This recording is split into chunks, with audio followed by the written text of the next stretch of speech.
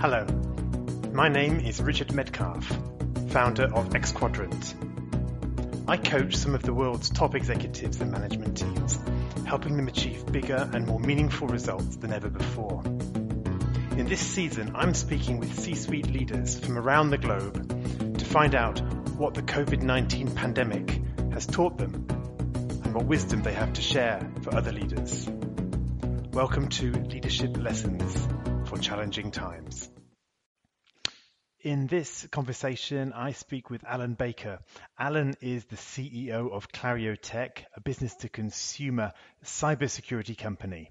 And in this discussion, Alun talks about, first of all, how he could find opportunity in such a saturated market filled with so many incumbents as a relatively small 800 or 900 person company, and really carve out something unique. We also then get into COVID and the whole pivot and navigation that Alun had to take the company through as part of that, and how he was able to bring the best out of people, how all problems in the business end up always being people problems, how all value in the business is created by people, and really what the fundamental principles are that Alun sees that really never go away and that he comes back to in all the different CEO roles that he's had. So I enjoyed this conversation. I hope you will too. Enjoy Leadership Lessons for Challenging Times with Alun Baker of Clario Tech. Hi, Alun. Hi, Richard. Great to have you here. Thanks for joining me. It's a pleasure. Actually, it's been a long time coming, so I'm looking forward to this. Yeah, indeed. Well, hey, before we jump in, why don't you give us some context? Just take a minute or two to explain, who you are and what Clario Tech is and does. Yeah, so somebody once described me very recently, actually, in some media, a veteran of the technology industry. I'm not sure I like the veteran bit, but and what the connotations are. So yeah, I've been in IT sector for nearly 30 years and spent most of the last 20 years either transforming businesses or growing them. And I've been in everything from director in Oracle, acquired by Accenture. I've also been chairman of 4 companies, 3 of which went through successful exits. So almost everything I've done has been leading major type of high growth scenarios or going through some kind of significant transformations. For the last just under 2 years, I've spent a lot of time in Ukraine, believe it or not, looking at a business which we subsequently called Comtech, that owned a product called MacKeeper, and which we subsequently acquired. I set a new company up in London called Clario Tech and acquired the IP and the resources of Comtech. And we are about to launch a brand new product into the market in a couple of weeks' time, all around cybersecurity. So Clario Tech is, Richard, the only way I can describe this is what appealed to me is I looked at a market that was at least 10 years old, where all of the players in the market were doing the same thing and saying the same thing. And almost all of it was around antivirus.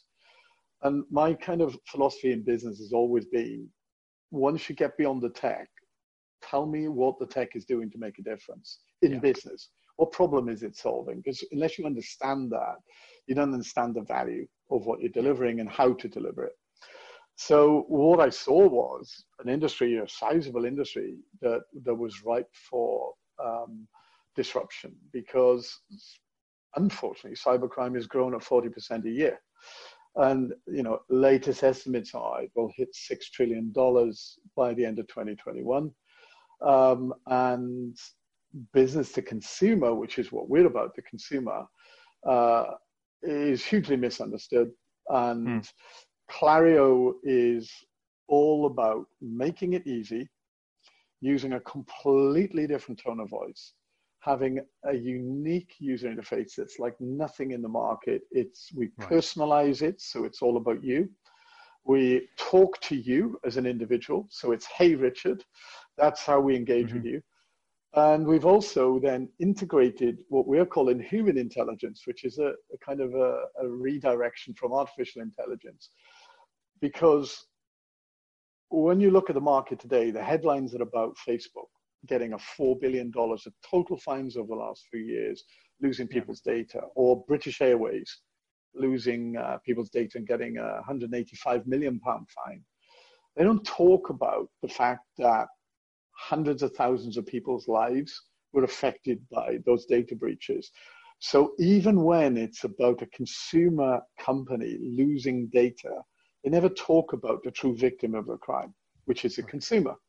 So Clario is all about taking a completely different approach. We don't talk technology, we talk about your money, your data, your browsing, your network. We don't talk about anything that confuses people. Okay. And for the first time ever, we're engaging you in cybercrime. Got it. Okay, so it's cyber security for consumers in a quite a different way, different approach. Yeah. Fantastic. And as you say, it's a business which has got you're in London, but there's large number of employees I know in Ukraine. So that adds another level of complexity, I guess, to you as as an executive. So tell us a bit more. Obviously we're living pretty crazy times. 2020 has been an amazing year, not always for the good reasons, but what happened for you in this whole, the last couple of months? How has COVID forced you to adapt as a business? I mean, what's been the biggest challenges that you've had to wrestle with as the senior leader? Yeah, it's really interesting because somebody once told me that cloud computing accelerated enormously in 2009 following the banking crash because companies weren't prepared to make large capital investments. So cloud-based, buy as you eat or drink was suddenly appealing, and people got over some of the hurdles. And I think the big technological advance we're now going to see is remote working. Most companies have avoided it. They've avoided it with assumptions that productivity would fall. You'd have security issues, you'd have infrastructure issues. But fortunately, I think, there was a lot of tech arrived at the right time. Remote video conferencing grew up over the last 2 years. And now what we see, particularly for us, we actually didn't have a policy for remote working. And within 1 week, we moved 830 people to remote. Wow. And surprisingly, without any hiccups. So not only did it happen smoothly, Richard, it also did something quite contrary to what most people would have predicted. Our productivity has actually gone up. Which was probably bucking any kind of predicted trends you'd see with this.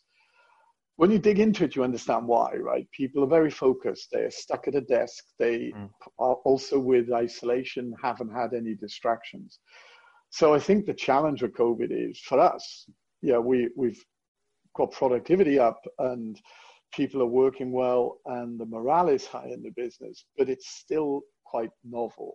The next phase is, what does the blend of office plus remote working look like? Because you can't go back to just pure office working going forward.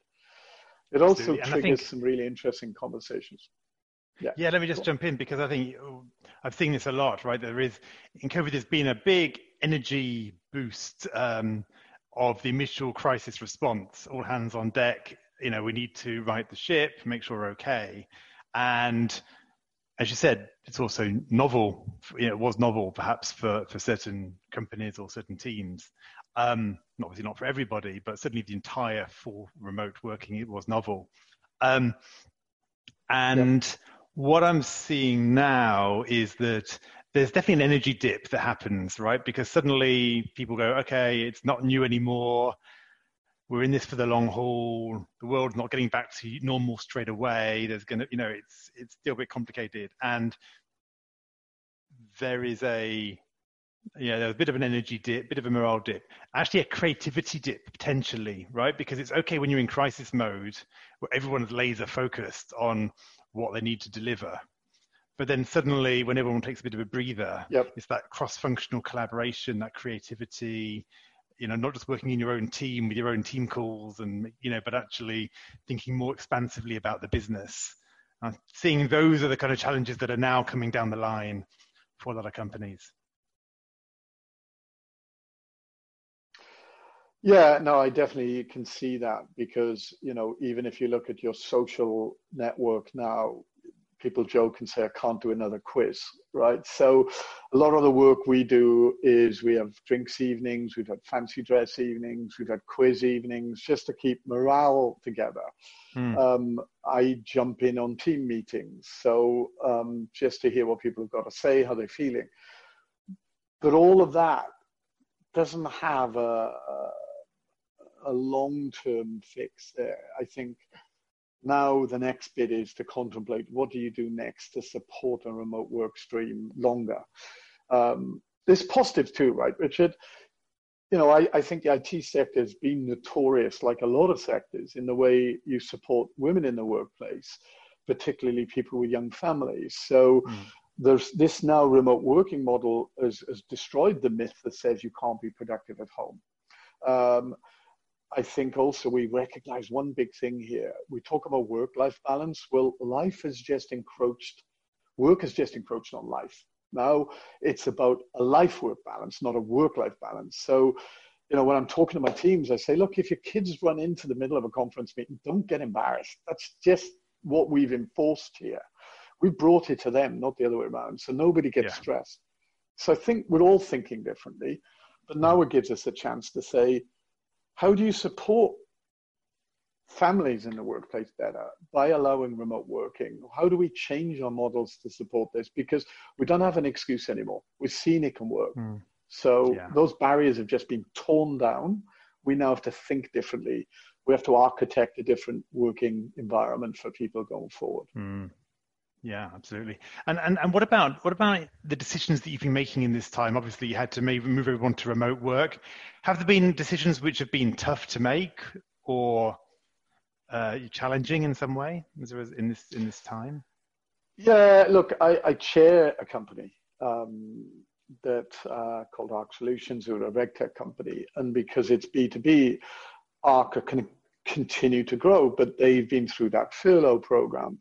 So on one side, as a chairman, I'm seeing what's happening in a business that I'm involved in. And then on the other side, as a CEO, Clario Tech is a B2C company. And when you're at home, you're now dependent on digital more than anything you've ever depended on before in your life. Therefore, we are actually seeing significant growth. So for us, COVID has had a business accelerated impact on us. So it hasn't impacted us in that way. Right. However, lots of other things. We've recruited 30 odd people in the last few months. So onboarding people remotely, so they've not seen your really cool offices. They haven't met people in the same way. So trying to align people culturally when you're doing remote interviewing is a lot tougher, but we're learning how do you do that skills and new approaches. Yeah. How do you do that, Alan? How have you found you can onboard people when there's nowhere to go, right? Yeah, look, I think it's a combination of things. We show people our offices because our offices in Kiev, for example, have won awards. It's a super cool kind of industrial operation where we have a restaurant that serves several courses for breakfast, lunch, dinner. There's music room. There's English teachers. There's a gym. And it's a super, super cool environment. But we show pictures to people. We get them to talk to a broad range of people in the teams. And we also you can interview, which is really good as well. You can interview with 5-6 people on a call quite comfortably. So they get that feeling of what type of organization you are just by, in many respects. It was a bit odd before, right, Richard? Or you're only meeting this person on a video call. Now, it's cool that you're meeting a broader group of people on a video call and people don't see it as strange. So I think as human beings, we quickly adapt, right? It's funny, really, because, I mean, as you know, I worked for Cisco for over 10 years and starting in 2006. And to be honest, they were bringing in telepresence and video and WebEx at that time, and they really made a big pivot pretty much back then. And so I remember, Yep. stopping flying to the US to do projects, but doing it purely via video, and get this benefit from just having to walk down the corridor to do my meeting rather than to, spend a day on a plane. And it's really interesting. It reminds me of that comment that the future is here. It's just not evenly distributed. Because suddenly Yes. it's like people are, what's happened is everything has kind of caught up with that kind of way of working, which kind of multinationals had already kind of certain multinationals had already kind of adopted.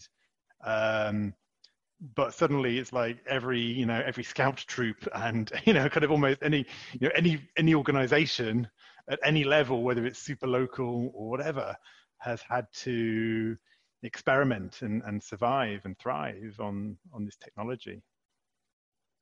So it's super interesting. What about? Yeah, Richard, you raise a good point because. Yeah.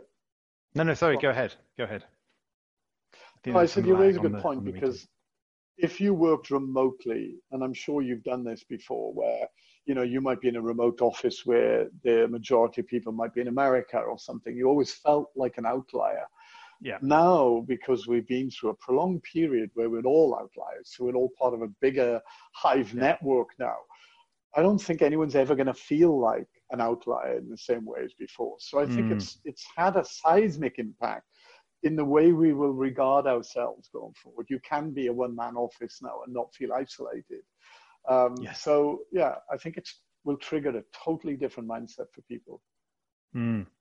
Yeah, one of the kind of elements in the Xquadrant approach is talking about success systems, and we always realize looking back that our success has been built on getting certain things right and being able to kind of replicate that almost as an instinct.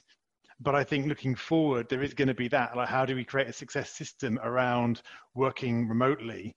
Yeah, for example, I think it works a lot better when everybody's remote or everybody's in the room, because actually you have a richer interaction when everybody's remote than when you have half and half. But culturally, companies are going to need to think about that. Are we going to have days where we all come in the office, we all go out for lunch, we all do whatever, and then certain days when we're all remote? Or is it going to be kind of pick and choose? I've seen the pick and choose, and actually it creates some interesting dynamics. Like, you never see the whole team because somebody's always, half the team's always out of the office.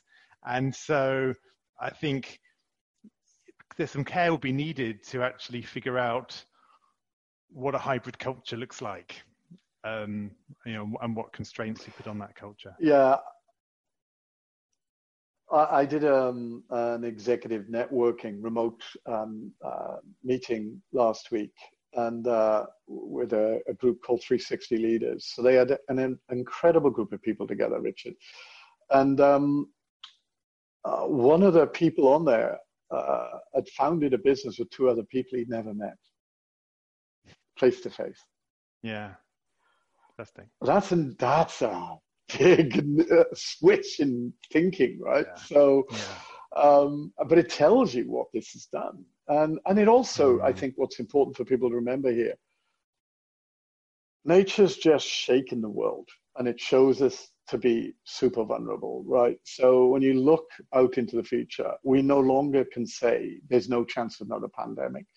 And we can no longer say that even the major changes in global warming are not going to have potentially huge impacts on our future in some way. So I think the way people think about risk has changed. Therefore, no matter what happens, how back to normal we get in the next, say, from the next 8 months out to the next 2 or 3 years, people are always going to have to remember this and go, I need alternative plans. So that multi-dimensional working model is going to be important we all adopt it, because something could change again and you've got to be ready. It can't catch you out again. So as you just said then, having a model where you should have this multi-dimension is going to be important to you, because it's actually mitigating risk. Yeah, absolutely. So I think it should come into our culture. Yeah. Yeah, I think one of the things I talk about these days is anti-fragility. There's know whether you know this concept. Yeah, the idea is that fragile is something that breaks when it comes under stress. Robust, it doesn't change. But anti-fragile, it gets stronger, like the human body. You know, when we stay in a hospital bed, whatever, we wither away. We need some stresses in the system to become healthy and to get stronger. You go to the gym, you build your muscles by subjecting them to stress. And actually, we need to build organizations which are a bit less lean and a bit less minimalist, and where we have some redundancies, and so we don't have single points of failure. Because the minimalist, is great when it's all working in a very stable environment, but if if there's suddenly a shock to the system and it hasn't got any toilet paper or whatever it is in his home, or any food in the fridge, then he's going to be outperformed by the guy who's got a basement full of a bunker right in his basement with stocks. And the flip side is the upside. So you can protect the downside, funny, but you also need to create opportunities to exploit that. It's strange. I think the analogy I see is I used to chair a company called Company I, which we sold to Symantec. And that was all about fault tolerant systems and storage systems. And in the beginning, if you remember, fault tolerance was a backup, right? Then it became when your machine went down, you had another machine you switched on. And then it switched to hot. It had to literally, in sub-second response times, replace the failed system. Yeah. And I think what we'll see is the same. You have to apply that philosophy to the new world we're in now. What is my hot look like? We were forced into this, made mistakes. We can't afford to make the same mistakes again. We need to be more prepared. And as you just said, you build some redundancies into that. You have to. Yeah. And then I think on the upside, as I was saying, the upside is actually how as a company do we get better at being open to chance and to serendipity and new opportunities, and then when we find a good one, to really be able to jump on it and exploit it, to really open ourselves up to the upside of all this volatility. Because again, we lock in too much to plans and everything else and systematize everything, we can almost reduce our ability to grab the opportunity that arises to the left or to the right of our main pathway. Yeah, look, so we talked about remote working, but also there's a huge acceleration in digital economy here, right, for everyone. So anybody that's traditional bricks and mortar that has either a plan to or partial plan to digitize some aspects of their business will be thinking, how do I accelerate that now? In business, you want to be in control, right, Richard? Now, there's so much of what's just happened that's outside of our control. Different countries' responses to COVID means that access to those countries physically will now be determined by whatever their contamination rates are, whatever the challenges they have, and whatever their rules are, right? It's outside of my control. So suddenly there are aspects of a business that in the past you felt like you were in control of, suddenly you have no control over. So how do you break that risk down and say, I now need an alternative model that doesn't mean I have to fly to that country to have meetings, or it doesn't mean I need my workforce to physically move across boundaries or borders to be able to conduct business? Because what if, for example, America has a longer problem with COVID than Europe, and Europe opens up where America doesn't, or countries ban Britain because we've got some of the worst death rates in Europe at the moment for a longer period than other countries in Europe. All of those things are outside of our control, and therefore you have to mitigate. And digitization is the logical mitigation for this. Absolutely. So hey, let's get personal a second, Alan. How's this period forced you to grow as a leader? Or perhaps asking it another way, what leadership lessons would you give to yourself, 10 years ago, the younger you 10 years ago? What have you learned over this period, and perhaps over, before, as you've taken on this very different, Ukrainian-based company? What's been your growth path recently? Do you know, Richard, I was talking to somebody in my team who's an outstanding contributor in our team, and I was talking to her about her personal development recently. Something that you grow into over time as a leader is that your confidence grows because you go through periods where you doubt yourself. And what I have learned is that if I had less doubt about myself and trusted myself earlier, what I'd learned were good lessons, and they were fundamentals about business, and those same fundamentals apply to every business. Different shades in there, but they apply. Good is good, right? Standards are standards, and never doubt those. So you keep the faith in some of those things. It's super important. As a leader, I think my real strength has been to treat people as individuals, right? Nobody is managing. I have 835 people in our organization. I don't manage 835 people. I manage 8 or 9 people. And each one of them manages a group of people. So what you have to do is make sure that you instill in those the things that you think works, and make sure that pushes down through the organization, because you can't do it top to bottom yourself. Yeah. So the key thing for me is everything is personal. It's never not personal. So understand that an individual has different motivations. They have different stresses in their life.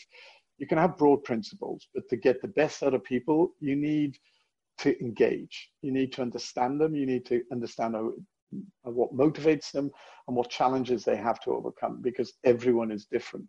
And if you're prepared to put the time in, you get a lot more out of the people that work for you, and a lot more support for you in the journey you're on as a leader as well. And you get a lot more out of the company that you're leading. And it's more fun because it is personal. I don't care what anybody says. Yeah. In my mind, it's personal. Right? It's personal. Yeah. So a true leader understands that. Yeah.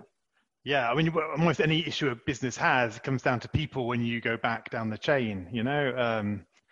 And I mean, to be honest, Alan, I should just get you to do my marketing, I think, because, you know, you just described the thing so perfectly, right? That you've got this big organization, you can't change the mindset and the culture of all those people, but you can work on these 8 or 9 people that you have.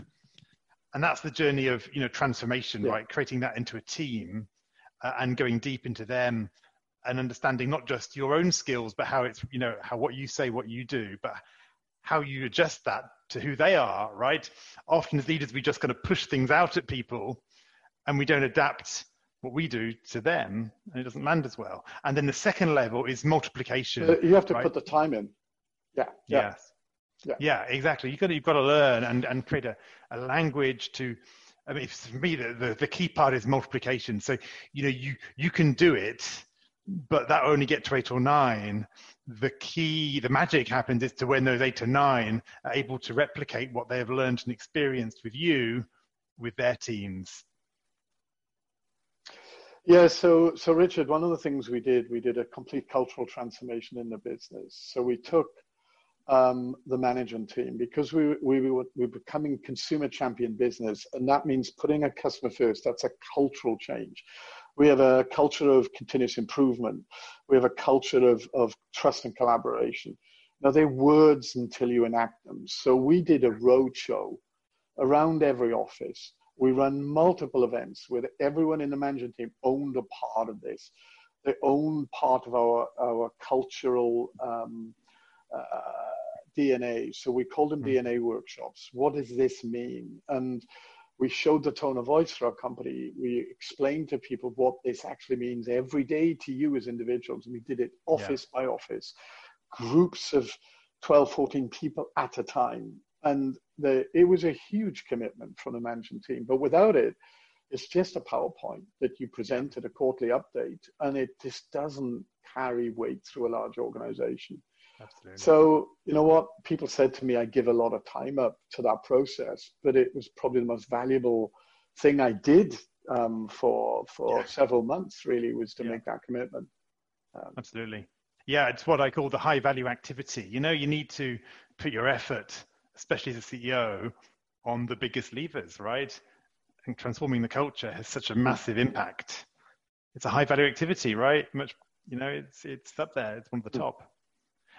So let's just wrap up very quickly. I know we've been speaking for a while, and it's been fascinating, but I want to respect your time. I'm just going to ask you 3 or 4 quick fire questions, just to find out a bit about what some of the inputs have been into your life and leadership. So what's your favorite book? What book's made an impact? Oh, crikey. Probably To Kill a Mockingbird is one of my favorite ever books. It's not a big book, but it opened up something which is very topical now about equality and championing of equality. But it was a fascinating book and a moment in American literature, which I loved as well. So yeah, that's certainly the book that I always think about if somebody says, tell me what your favorite one is. Great. What about your productivity tip? What have you found works really well just to help you to get stuff out the door? Richard, it's a really interesting question because I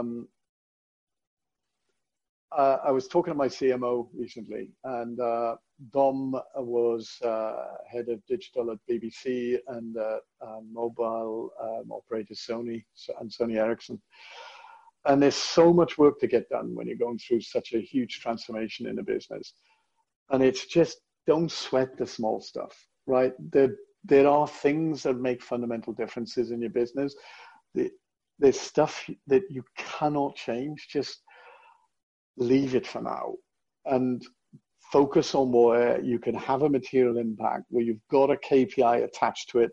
We're about to implement OKRs for the first time. We hadn't done it before because we weren't ready to truly understand what was important, right? Everything was important. Now we've got to break it down going forward into what are we going to focus on for the next 12, 24 months. And OKRs give us that model around that. But up until that point, we'd have probably got those things wrong because you were still in this discovery. And one of my biggest learnings, and I think is, and I've talked to people about this quite a lot, the smartest people don't have all the answers. They have the smartest questions. So keep asking, keep digging, keep discovering, because if you don't first seek to understand, you will make the wrong decisions. But equally, you have to make quick decisions once you do actually get to that point of discovery. Yeah. So yeah, do the things that you can affect that have a material gain or impact on the business. The small stuff can wait. It can be fixed along the way because you've got to keep moving. And sometimes you can stand still too long while you're thinking you're overwhelmed by too many things. Yeah, absolutely. Thank you. Last question. What's your favorite kind of leadership quote or motto? Wow. Okay.